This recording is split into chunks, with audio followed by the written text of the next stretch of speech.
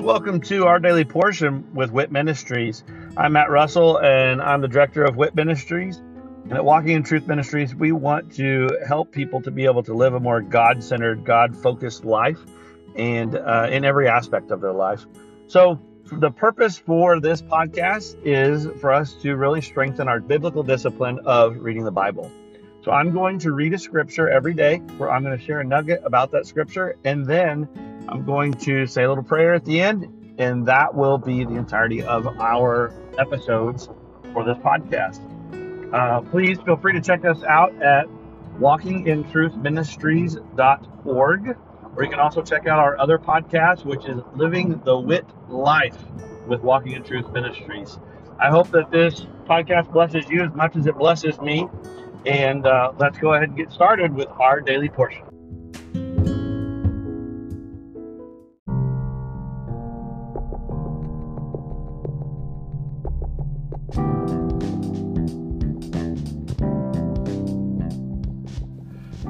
Are you concerned about what the future holds? Are you confident that the retirement plans that you have today will still be secure tomorrow? Let us help you by clearing up the uncertainty. This is Matt Russell, the director of WIT Ministries. Many of us at Walking in Truth Ministries are bivocational, working in our ministry as well as in the financial services industry at Win Big Financial Group. We help people to build a tax-free and risk-free retirement. Give me a call at 817-903-2575 to support our ministry and to secure your family's financial future.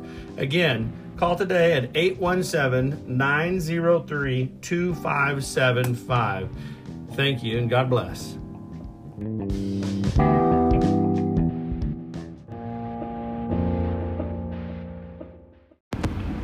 Joshua 18. Rest of the land divided. Then the whole congregation of the sons of Israel assembled themselves at Shiloh and set up the tent of meeting there, and the land was subdued before them. They remained among the sons of Israel 7 tribes who had not divided their inheritance. So Joshua said to the sons of Israel, "How long will you put off entering to take possession of the land which the Lord, the God of your fathers, has given you? Provide for yourselves 3 men from each tribe, that I may send them, and that they may arise and walk through the land and write a description of it according to their inheritance. Then they shall return to me. They shall divide it into 7 portions. Judah shall stay in its territory on the south, and the house of Joseph shall stay in the territory of the north. You shall describe the land in 7 divisions, and bring the description here to me. I will cast lots for you here before the Lord our God, for the Levites have no portion among you, because the priesthood of the Lord is their inheritance. Gad and Reuben and the half-tribe of Manasseh also have received their inheritance eastward beyond the Jordan, which Moses the servant of the Lord gave them." Then the men arose and went, and Joshua commanded those who went to describe the land, saying, "Go and walk through the land and describe it, and return to me. Then I will cast lots for you before the Lord in Shiloh." So the men went and passed through the land, and described it by cities in 7 divisions in a book. And they came to Joshua to the camp at Shiloh. And Joshua cast lots for them in Shiloh before the Lord. And there Joshua divided the land to the sons of Israel according to their divisions. The territory of Benjamin. Now the lot of the tribe of the sons of Benjamin came up according to their families, and the territory of their lot lay between the sons of Judah and the sons of Joseph. Their border on the north side was from the Jordan. Then the border went up to the side of Jericho on the north, and went up through the hill country westward, and it ended at the wilderness of Beth-aven. From there the border continued to Luz, to the side of Luz, that is Bethel, southward, and the border went down to Adaroth Adar, near the hill which lies on the south of lower Beth-horon. The border extended from there and turned round on the west side southward from the hill which lies before Beth-horon, southward, and it ended at Kiriath Baal, that is Kiriath Jearim, a city of the sons of Judah. This was the west side. Then the south side was from the edge of the Kiriath Jearim, and the border went westward and went to the fountain of the waters of Nephtoah. The border went down to the edge of the hill, which is in the valley of Ben Hinnom, which is in the valley of Rephaim, northward, and it went down to the valley of Hinnom, to the slope of the Jebusite southward, and went down to En Rogel, It extended northward and went to En Shemesh and went to Galiloth, which is opposite the ascent of Adumim. And it went down to the stone of Bohan, the son of Reuben. It continued to the side in front of Arabah northward and went down to the Arabah. The border continued to the side of Beth Hoglah northward, and the border ended at the north bay of the Salt Sea, at the south end of the Jordan. This was the south border. Moreover, the Jordan was its border on the east side. This was the inheritance of the sons of Benjamin according to their families and according to the borders all around. Now the cities of the tribe of the sons of Benjamin, according to their families, were Jericho and Beth Hoglah and Emek Keziz and Beth Arabah and Zemaraim and Bethel and Avim and Parah and Ophrah and Shephar Ammoni and Ophni and Geba, 12 cities with their villages, Gibeon and Ramah and Beeroth and Mizpah and Chephirah and Moza and Rechim and Irpil and Charlah and Zelah and Haeleph and the Jebusite, that is Jerusalem, Gibeah, Kiriath, 14 cities with their villages. This is the inheritance of the sons of Benjamin according to their families.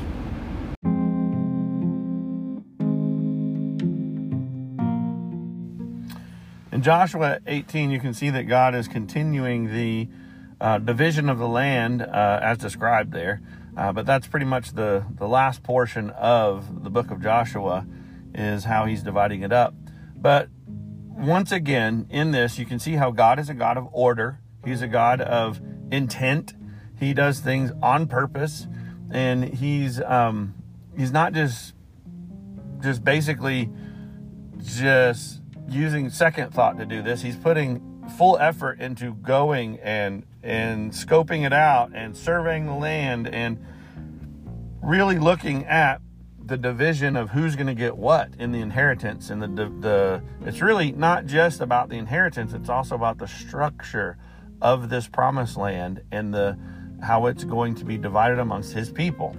Well, another thing that you see here is, as God is a God of order, it also helps us to really kind of see fairness. Now, when I was a teacher and a coach, I heard a lot of students would talk about how, this isn't fair, that isn't fair. There's always something about fair. And fairness is really mistaught. Fairness is not everyone getting the same. Fairness is not, today, the big buzzword in the Western world is equity. And it's really around the world, not just in the Western world, but in the United States, they are forcing the word equity on us, which is everyone getting the same. And that is not God's design. That is not the way it's supposed to be. It's about equality, which is everyone getting the same opportunity, not necessarily the same outcome. Everyone has the same chance, but you have to do something. Well, fairness is kind of the same in that it's not everyone getting the same. It is everyone getting what he or she needs or deserves. Sometimes people need more in one area than other people do. I was actually an upper level math teacher, and sometimes it takes a certain number of repetitions or practice problems before someone can understand and fully master a specific topic. Well, some people may take more repetitions and others may take fewer in order for them to master that concept. Well, fairness would be, if you need fewer, then you get fewer. And if you need more, you get more. That doesn't mean that everyone's fully going to understand the concept. And that doesn't mean that everyone gets 5 problems or everyone gets 100 problems. That's what's wrong with one of the things that's wrong with education. It's not focused on the individual. It's focused on the actual materials and everyone being molded to them. It should be curriculum that's molded to the individual. That is fair. So here's the reality that we can also see in the Bible. Life is not fair. Everyone getting what he or she needs or deserves is not what we see in the Bible. Because if every one of us got what we deserved, we would be nailed to a cross. We would have been beaten. And so when I hear people complaining about fairness, it's very difficult to really get this point across to them, but it's true. Life isn't fair. But praise God that he took it for us, which was not fair. So we didn't have to suffer that. We're the ones who deserved what Jesus took. So, Father, thank you that life is not fair. I just pray that as we go through life and as I diligently seek obedience, as I diligently pursue you, as I'm diligently trying to do what's best for you, that and your kingdom, that you could just honor that. And I'm so thankful for the sacrifice that you gave us in your Son. In Jesus' name, amen.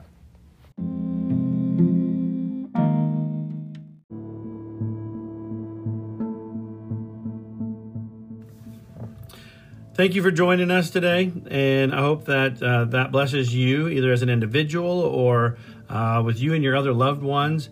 Maybe this is something that you're utilizing to spend with your family some time around God's Word, and of course, that is great. I love that, and I'd love to hear how the Daily Portion podcast is blessing you. If you would, just go to our website at walkingintruthministries.org. And go on there and just drop us a little note about this podcast or one of our other podcasts, or even just check out the events that we have available. But again, thank you very much, and look forward to seeing you again tomorrow as we dig into our daily portion with WIT Ministries. God bless.